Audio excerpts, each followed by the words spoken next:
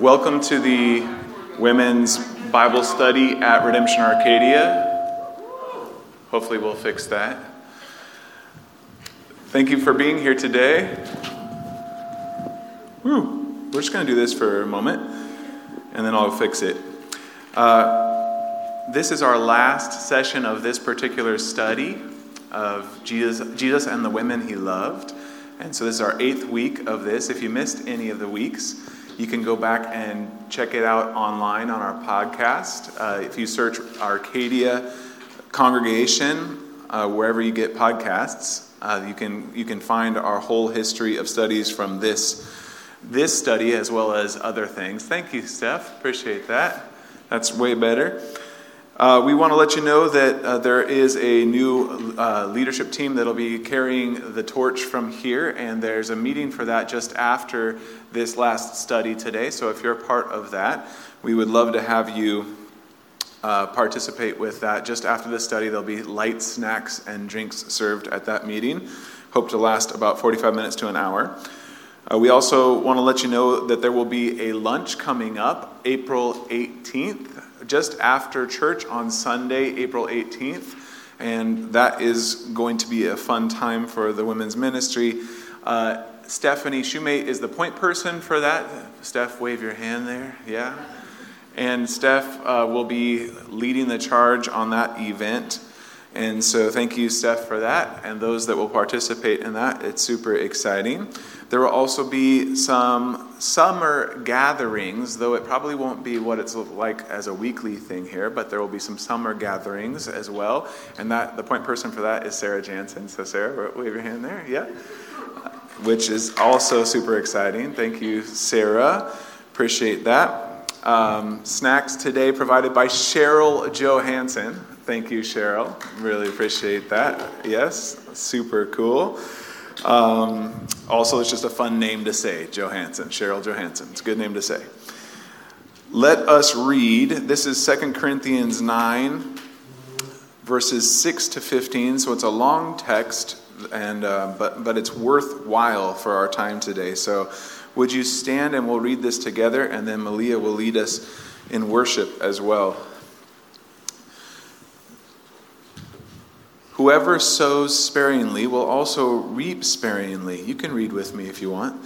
And whoever sows bountifully will also reap bountifully. Each one must give as he has decided in his heart, not reluctantly or under compulsion, for God loves a cheerful giver. And God is able to make all grace abound to you, so that having all sufficiency in all things at all times, you may abound in every good work. For as it is written, he has distributed freely, he has given to the poor, his righteousness endures forever. He who supplies seed to the sower and bread for food will supply and multiply your seed for sowing and increase the harvest of your righteousness. You will be enriched in every way to be generous in every way, which through us will produce thanksgiving to God. For the ministry of this service is not only supplying the needs of the saints, but is also overflowing in many thanksgivings to God. By their approval of this service, they will glorify God because of your submission that comes from your confession of the gospel of Christ, and the generosity of your contribution for them and for all others, while they long for you and pray for you because of the surpassing grace of God upon you. Thanks be to God for his inexpressible gift. Amen. Lord, we are thankful to you for these inexpressible gifts that you give. Every good and perfect gift comes from you, our Father above. And so, Lord, we praise you today for your generosity, your graciousness to us. And Lord, may we be, since you have been a blessing to us, may we bless others. We pray that as you have originally said to Abraham that you would bless all nations through his seed. Well, Christ is that seed. And Lord, we are blessed because of you, Christ. And so I pray that you would make us a blessing as well. God, be with us as we worship you, as we pray, as we discuss, as we look at your word. And would you be glorified through all these things. In Jesus' name, amen. Okay, Malia, thank you.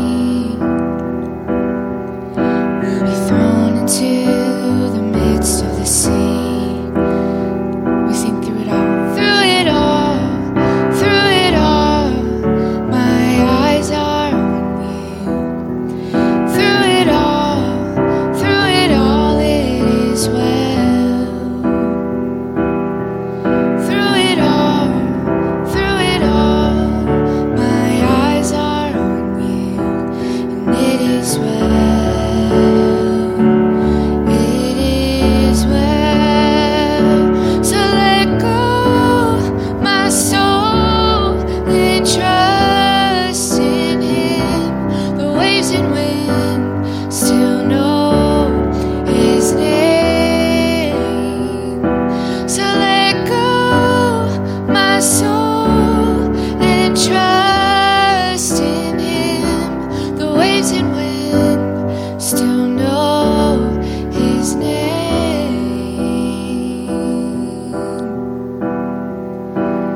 It is well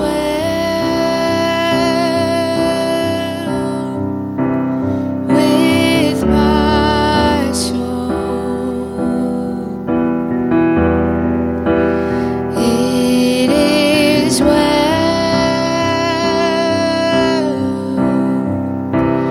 with my soul. It is well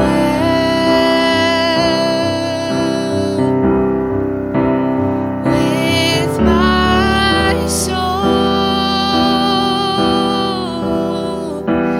It is well. It is well with my soul. Through it all, my eyes are on you.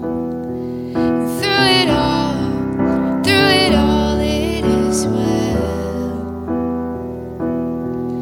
Through it all, my eyes are on you, and it is well with me.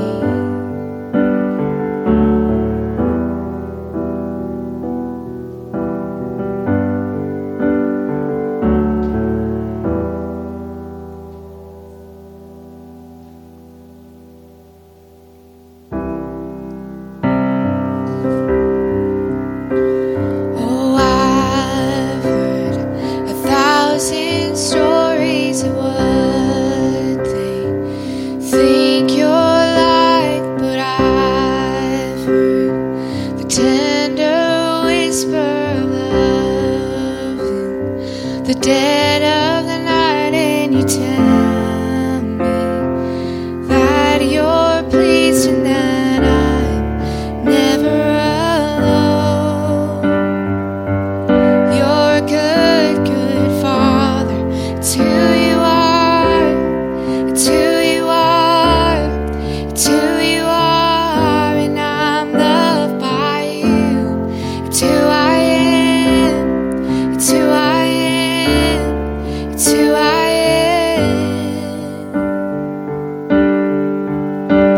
Oh, I've seen many searching for answers far and wide, but I know we're all searching for answers. Only you provide, 'cause you know just what we need before we say a word. You're a good, good Father. It's who you are. It's who you are. It's who you are, and I'm loved by you. It's who I am. It's who I am. It's who I am.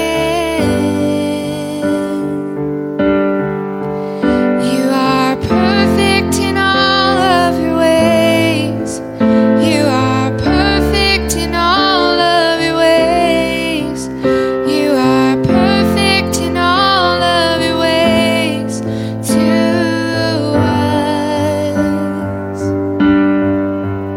You are perfect in all of your ways. You are perfect in all of your ways. You are perfect in all of your ways to us. Before we sing this next verse, I wanted to end with this song because I think if there's anything that we've learned through this study, it's that Jesus loves us and that God is a good, our good Father. And so this last verse says, "Love so undeniable, I can hardly speak. Peace peace so unexplainable, I can hardly think. And I think in every story, almost every story we've talked about, that's been the response of the woman that Jesus has encountered.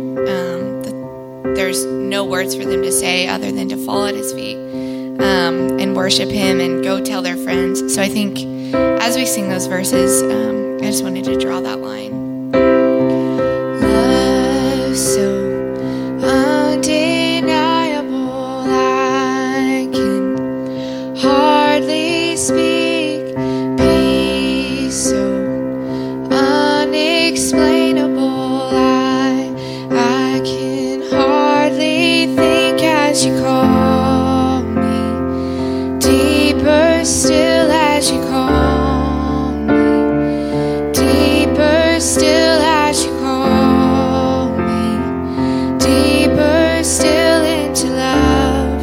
Love, love, you're a good, good Father. It's who you are. It's who you are.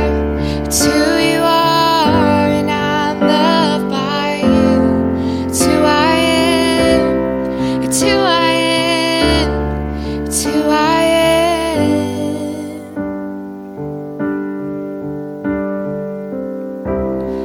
God, I thank you for this study. I thank you for the time of worship that we've been able to share each week. I thank you that somehow you work through everything to bring it all together and to bring it back to you. And I just thank you for that theme throughout Scripture, that theme throughout this study. I thank you for Tyler and leading us and the rest of the team, those that have served us with bringing snacks. And Jesus, I just thank you for bringing everybody that every week. You sometimes plan things like this and don't know who's going to show up. And I thank you for bringing an abundance of people each week. So we just thank you for being good. We thank you for being who you are. It's in your name we pray. Amen. Amen. Thanks for leading us, Malia, in worship. We have an opportunity to serve, and Michelle Hutchins, this is Michelle Hutchins, she's going to tell you guys about it. I think many of you have met Michelle, and she and Andrea Hamilton have been working on an idea for an outreach service project. So, Michelle, will you tell us about it? So our first project for outreach is with Alongside Ministries. So in the back there are some wonderful Easter cards that both our kids ministry and the church has provided. The inmates are both male and female, so when you pick up your card and you write a word of encouragement, just know that you're writing it to an individual.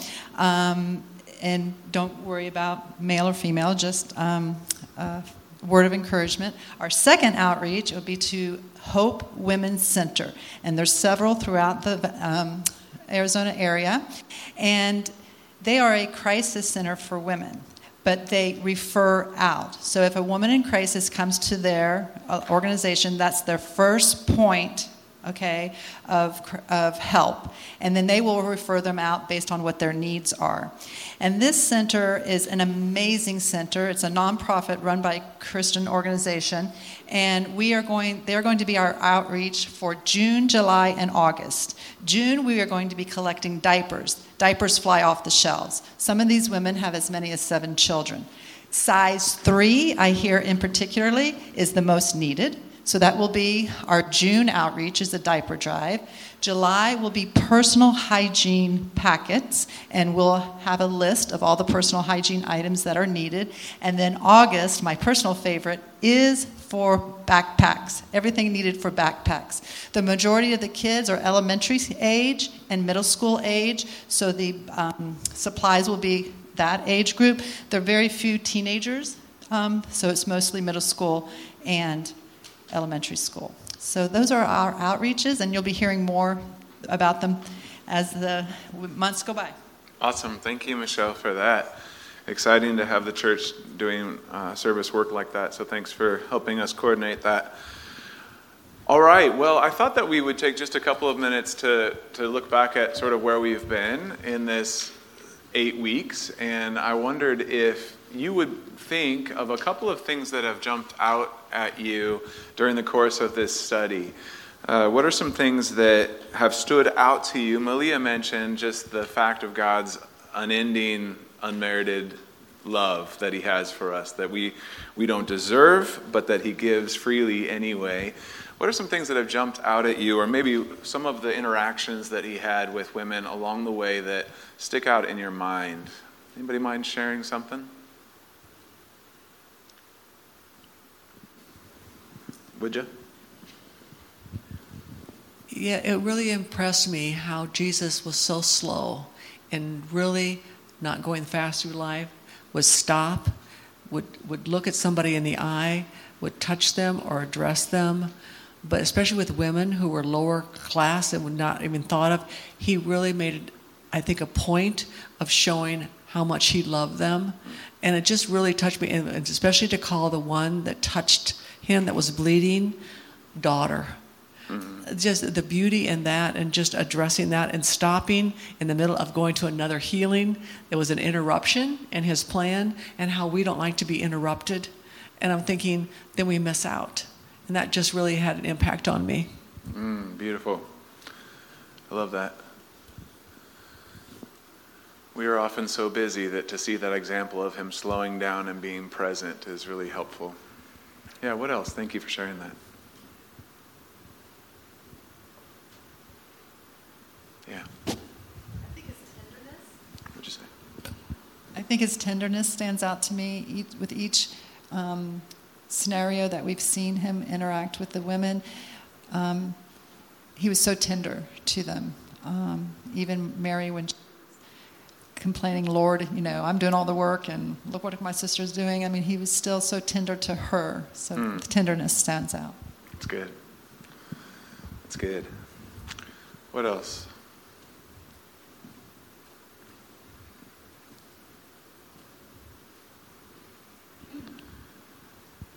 Don't be afraid. It's a safe place.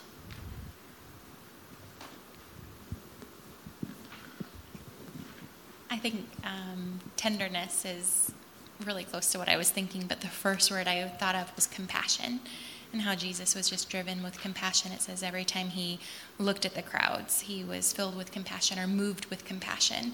And it's encouraging to know that, that's from Jesus, and the compassion that should be stirred in us should lead to a response, just as he was always led to a response driven from compassion. Mm-hmm. Yeah, that's good. There are so many places where he's saying, as I've loved you, love one another. Since you have received much, give much. There's sort of this continuation of his ministry through the church in a way that's really beautiful. Anything else? Anybody else have something come to mind? Was it you? Yeah. Yeah. I was looking the other way. I was struck by the fact that Jesus had women and elevated them to positions in his ministry that was fairly countercultural. Mm-hmm. Women were second class, and he wrapped them right into his ministry. They supported him. They were the ones at the cross when all the disciples, split. And so I was just reading that passage this morning, and it's just amazing that the Lord valued women and held them in high regard. Mm-hmm. And culture today will often say, well, why aren't there more women in leadership in the Bible? And yet it's throughout the New Testament, if you just read the words that are there. Yeah, that's good. Wonderful. Thanks for sharing that. Yeah, I think there is that encouragement that women were the last at the crucifixion and the first at the resurrection. And indeed, Jesus was consistently elevating and lifting up women in a way that was countercultural. And to do the work of Christ was available to men and women in a way that was really profound. So I appreciate you sharing that as well. I didn't cut anybody off, right? Everybody done sharing? Anybody else want to say something? All right, great. Well, I too have been impressed by these things that you've mentioned with Jesus, and I love studying the Gospels because we get such a clear picture of who God is in what Jesus did and who he was in his ministry. And I'm so thankful for how his interactions led towards repentance. His interactions led towards obedience. His interactions led towards worship and praise. His interactions led towards a proclamation of who he was. Like Malia mentioned earlier, that so many of these things, receiving his love and his kindness, led to a response of praise and of going and telling others about who he was. So there's a lot of ways that people respond to Jesus' love and his kindness, his healing, even his correction and his rebuking. There are times where that can really divide the people in a way where you're either with him or you're not, based on these interactions. And that choice remains live for us today. I want to add to that today this idea in this passage about the woman who gave the mite, right? The 2 coins, is that what it was? We'll get there. There's a response here to who Jesus is and what he has done, that this woman gives all that she has in response. And so part of what I'd like to look at today is we've talked about what it is to respond in obedience. We've talked about what it is to respond in praise. Now this passage is looking at what does it mean to really give all that we have to him. And it really is an indication in Scripture that our sacrifice to the Lord is to give our very selves to him. And in a sense, that's what's happening in this passage. It's giving everything that we have back to the Lord and not holding on to any of it for ourselves. This can be a hard thing for us. And in this passage in particular, it is talking about giving money, giving finances. And I think that that's not the only thing, obviously, that Jesus cares about, but it's a symbol of something deeper, right? Like many of these other situations that we've looked at, the physical healing led to a spiritual healing, or the spiritual healing happened and then the physical healing was released. There's a tie here as well, that Jesus doesn't just want our money, but the money is oftentimes a symbol of what's going on in our heart, right? And there's something about money that gets right to the heart of the matter with what our posture is towards him. I think it's why Jesus says in another place, you can't serve God and mammon. Mammon there is not only money, but it's sort of like the spirit of having things. Jesus understands that our heart posture towards money is going to be really emblematic of what our heart posture is towards him. And if we hold on to it, if we hold on to the things that we have, we are not able to actually serve that end and him at the same time. And many of you probably have been in experiences in your life where that's been a very real thing, where there's a temptation to run after having stuff rather than holding on to Christ. And so I love this passage. It's just a sweet little way to end our time and our study together. So it's in Mark 12.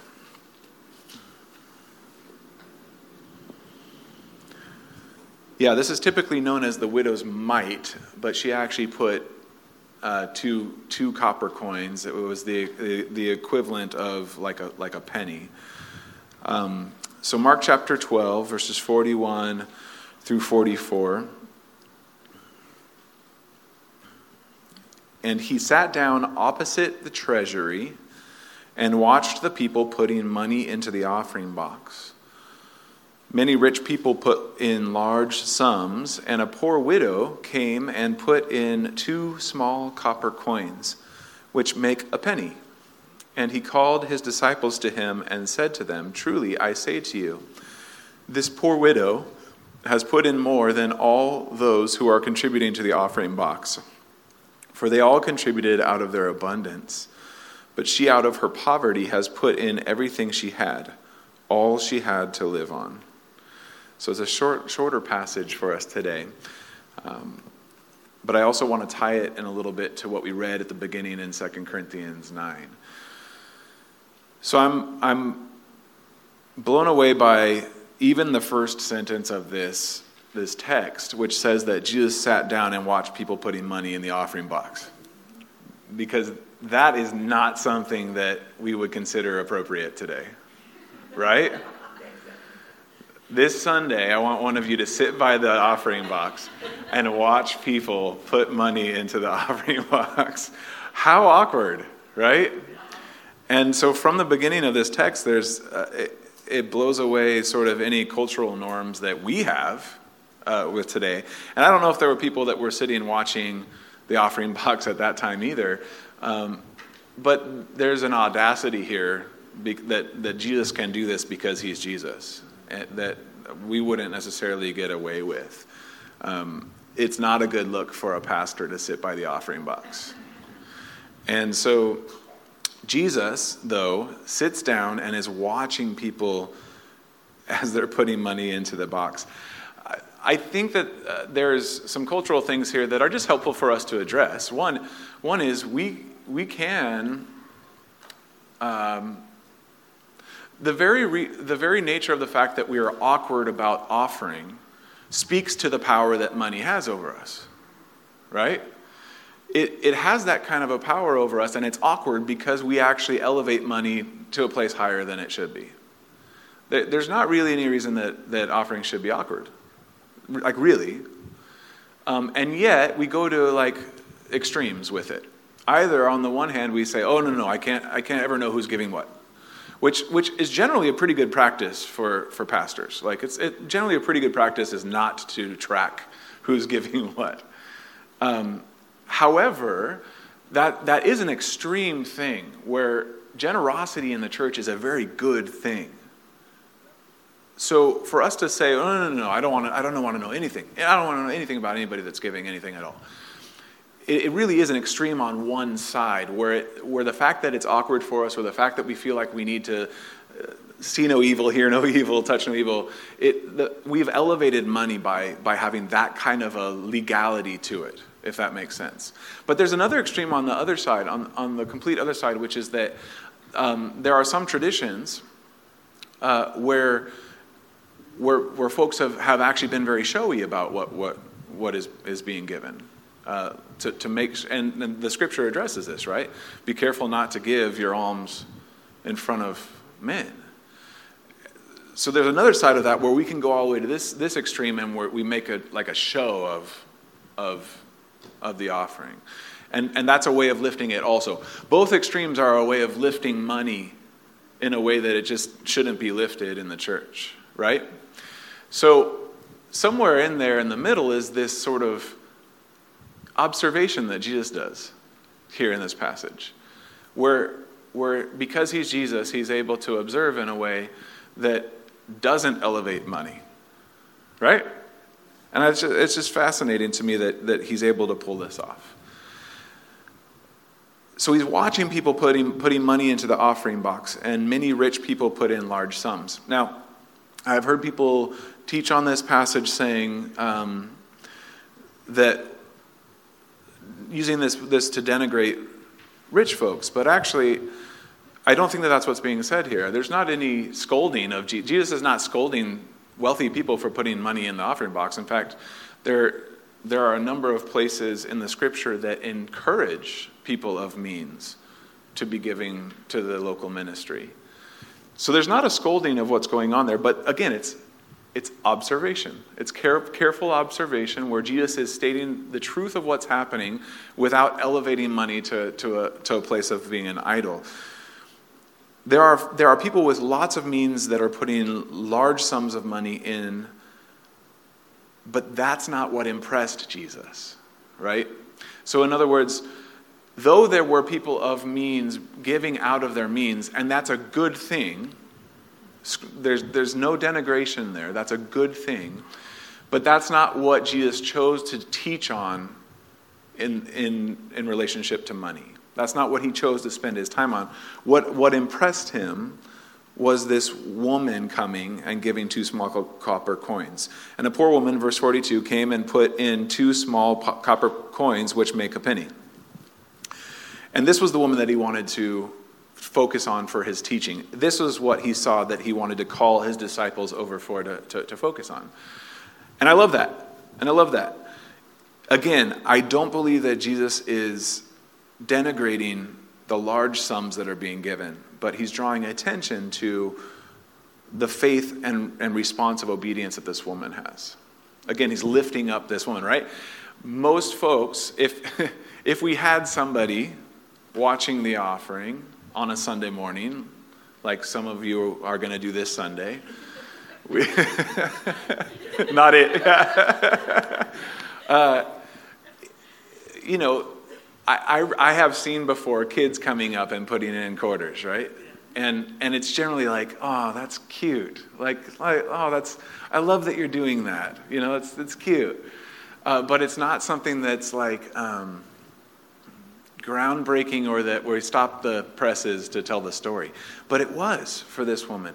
And it teaches me that like those moments where those kids are given their quarters is a beautiful thing that honors Jesus and forms a heart that is willing to give. I love it when I see churches in kids ministry have kids doing an offering thing where all semester they're collecting their change, and at the end of the semester they've got $6.72, and it's just beautiful.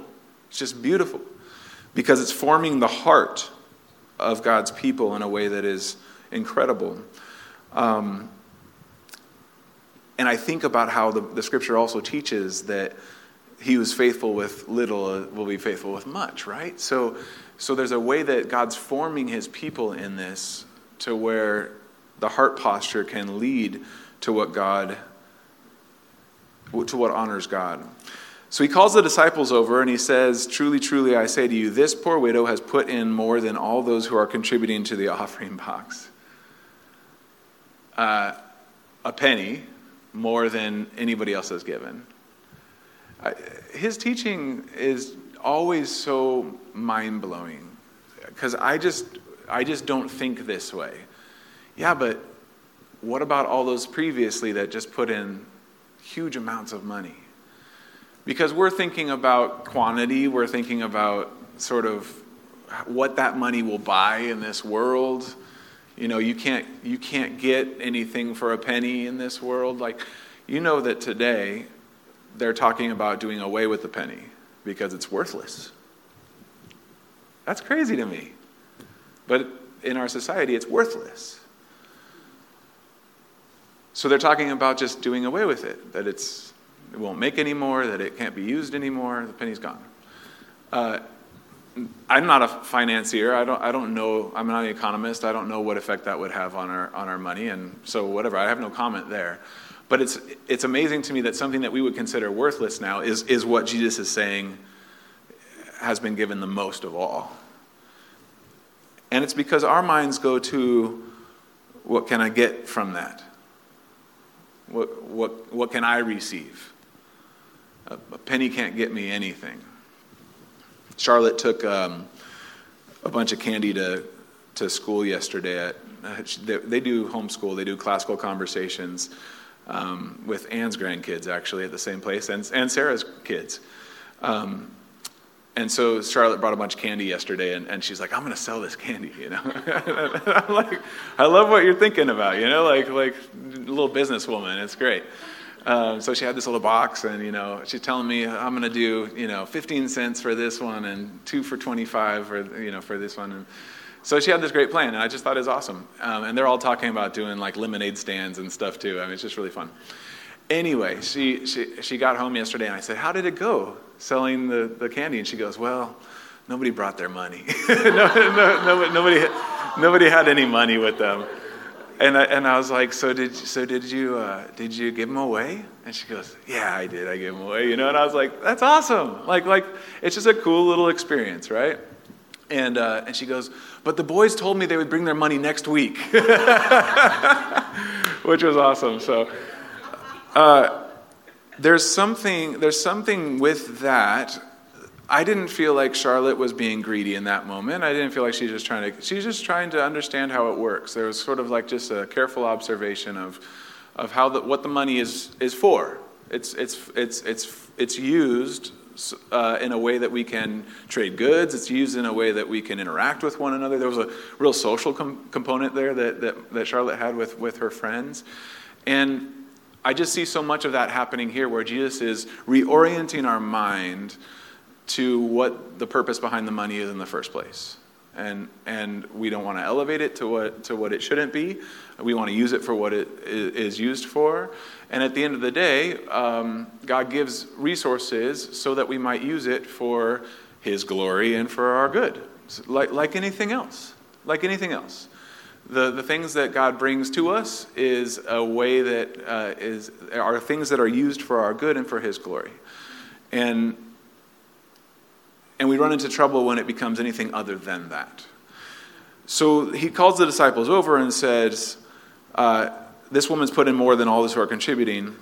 And then He explains it. So I love that He explains it here, because oftentimes Jesus does not explain things. Like if you like in the stories that you see where He's giving parables, where He's teaching to religious people, He oftentimes answers a question with another question. He does not explain things all that often. And I love that here He does.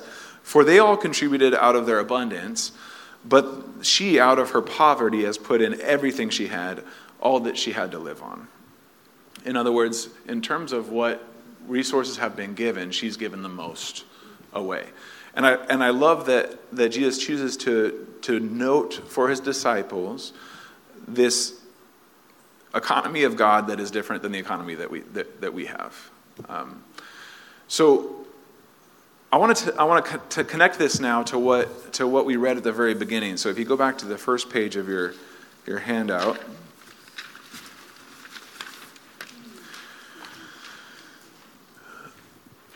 that there's an intention in 2 Corinthians 9 that where Paul is understanding this dynamic that we've just seen with the widow's mite, and he's helping us to understand more about what God has in mind here. And it's saying, whoever sows sparingly will also reap sparingly. Whoever sows bountifully will also reap bountifully. In other words, that the money becomes sort of, or the way that we receive and give, it's as though we're conduits of God's blessing rather than like a piggy bank, right? So a conduit is something that flows. It has stuff flow through it, right? I think what God's intending is for His people to be conduits of His blessing, of His favor, maybe His flavor too, His favor, His blessing, His goodness, His mercy, His grace. God intends in His abundance to give to us in a way that it would flow right through us to others. And that's just an amazing thing, that there should be no sort of like off-on switch in our pipeline. Like, there's not really a need for us to hold on to stuff. And certainly there's a biblical teaching for saving. There's a biblical teaching for gathering. There's a biblical teaching for investing. All of those things are true. But what we find is that the general posture isn't one that stores up for ourselves on this earth. So many scriptures coming to mind. Here's why. Because the Bible actually teaches a lot about money. It really does. And we oftentimes are afraid of teaching about it, or talking about it, because we've elevated it. And so that's why I love that we started with Jesus observing. Because in many ways, we ought to be able to observe like He does, with our minds renewed by Christ, with our passions replaced by God's desires, and etc. So there's a sense here where we want to reap bountifully, or we sow bountifully so that we can reap bountifully. But the emphasis isn't on the reap so that we can reap. The emphasis is just on because God sows abundantly, we want to be people that sow abundantly also. So we want to be like Him in that. And then there's a teaching there that in verse 7 that about being a cheerful giver, that God wants us to be a people who are not giving reluctantly. We're not like sort of under compulsion or, well, I have to do this again today. but rather that our lifestyle is one of that generosity so that it overflows to everybody around us and including the local ministry in a way that is a beautiful thing. God is able to make all grace abound to you, having all sufficiency. In other words, sufficiency, when it's sufficient, that means you've had enough. Like you have enough that you need to have, right? If God has all sufficiency and he's given that to you, meaning that you always have all that you need. And this is a hard thing for us because we oftentimes feel like we need more. Our definition of what is sufficient is oftentimes very different than what God's definition is about sufficiency, right? We tend to have different ideas about what is sufficient. In fact, for us, it's usually a little bit more and then I'll be sufficient. But that little bit more, the goalposts always move. Like a little bit more is, I can't use a football analogy, I'm sorry. How many football fans? Oh, I can use a football. Okay, good. The goalposts always, yeah, okay, good. I just wanted to make sure. That was kind of a sexist thing to say, though, wasn't it? Yeah, I apologize. I know women like football. All sports, okay, good. Yeah. There were at least four, though. There were at least four. That's good. Our definition of sufficiency is often different than his, where we usually think it's a little bit more. Just a little bit more, and then I'll be happy. A little bit more, and then I'll be happy. But that little bit more never does what we think it's going to do. What's that? When is it ever enough? When is it ever enough? That's right. So then the text in 9, he has distributed freely, he has given to the poor. I like that word freely there. That he's not holding back on us at all. And I think that was, back to the Garden of Evil. It was Garden of Evil after it. Garden of Eden.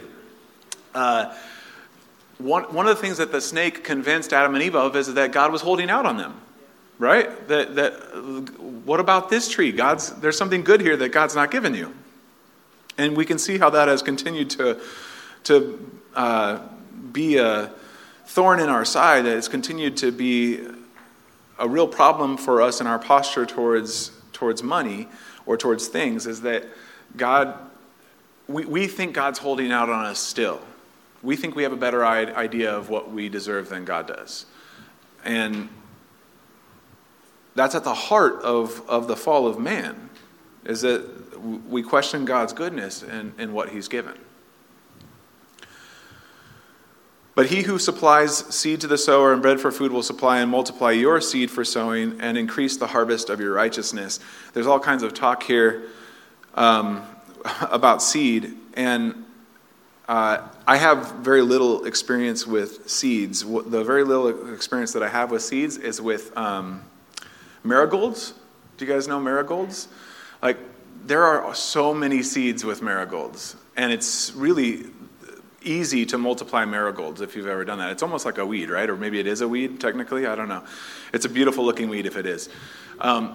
When I started planting, and when we lived in Santa Barbara, it was like this almost tropical climate, and so it was like super easy to grow anything. And so I would do like arugula and tomatoes and things like that, and marigolds and et cetera.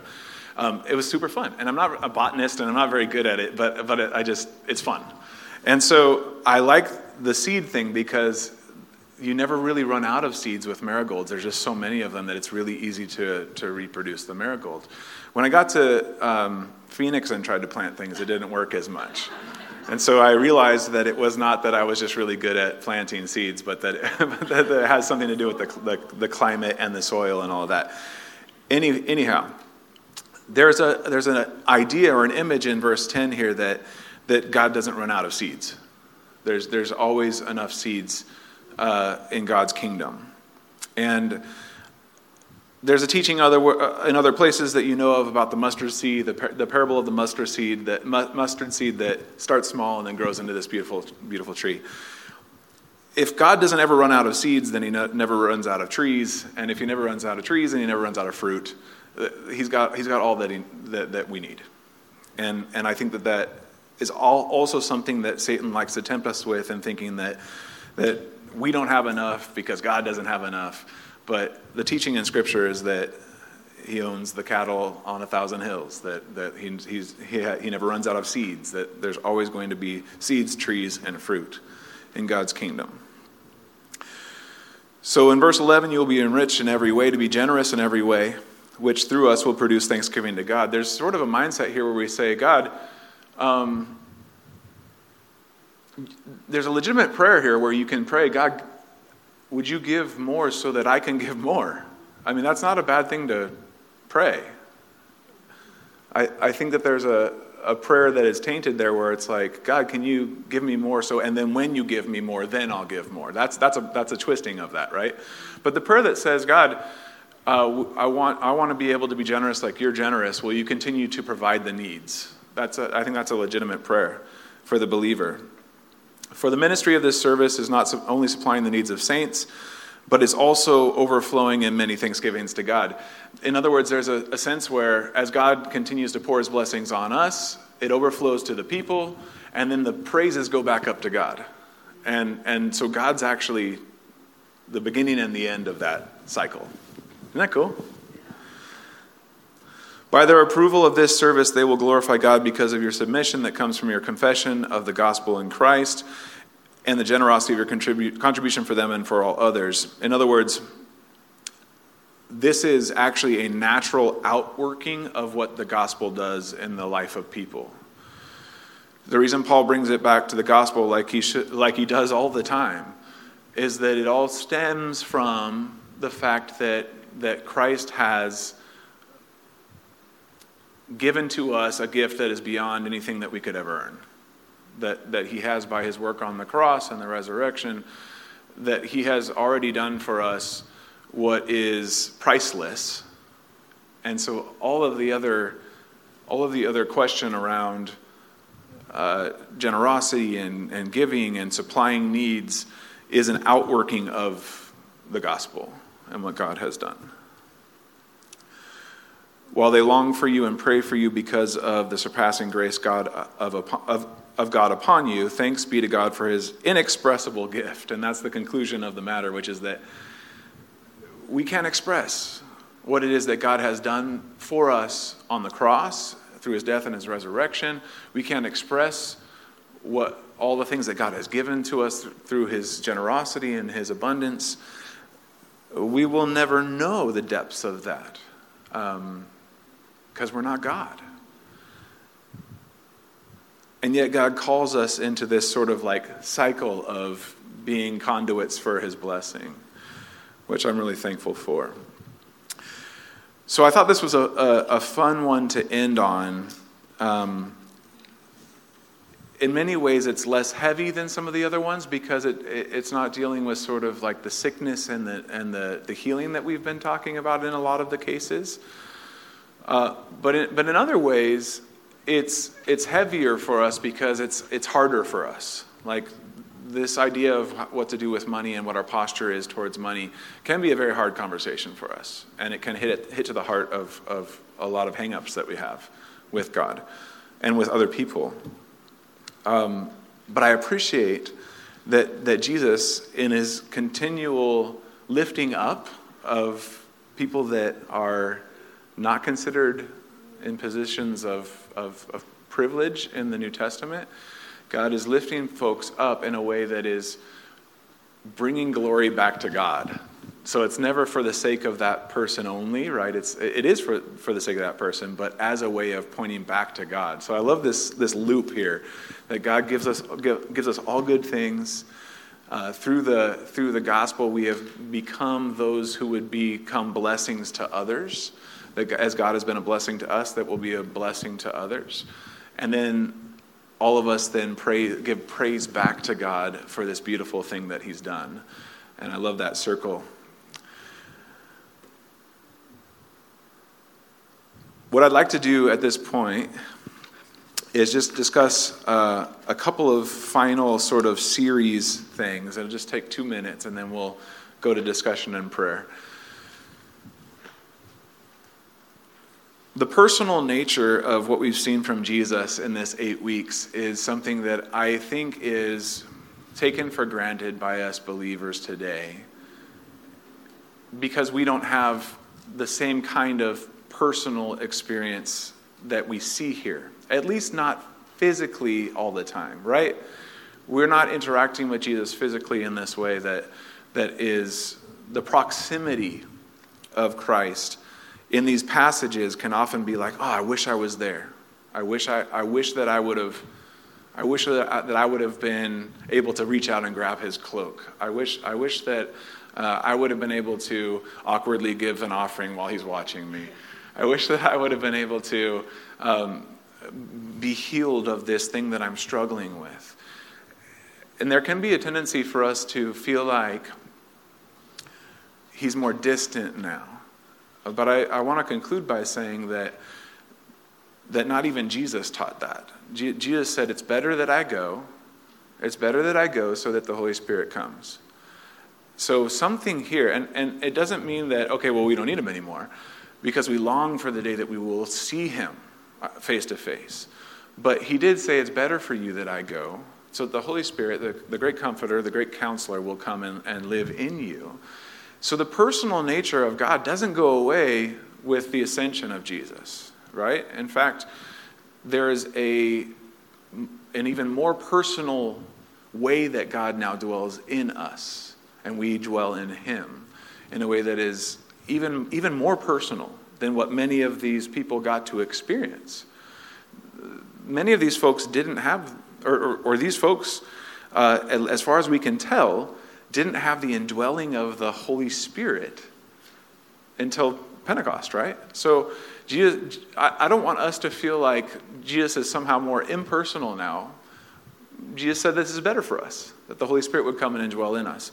And then we long for the day that we get to see him face to face and be with him in a way that it will blow our minds, right? So let me pray for us, and then there's discussion here. Thank you so much for having been a part of this series, you all. Really appreciate you. And you can discuss at tables and then conclude in prayer as well. Lord, thank you for the personal nature of the relationship that you have with us. We're so thankful for the indwelling of your Spirit, that we can walk in your company by the power of your Spirit. We pray that you would allow for us to respond to who you are and what you've done by giving all that we have to you, that we would respond to you with obedience and praise and worship and giving of our resources, that you would be glorified in us, your church, and that all these things would be done for our good and your glory. And pray now as there's discussions and prayer around the table that you'd be glorified in this time as well. In Jesus' name, amen.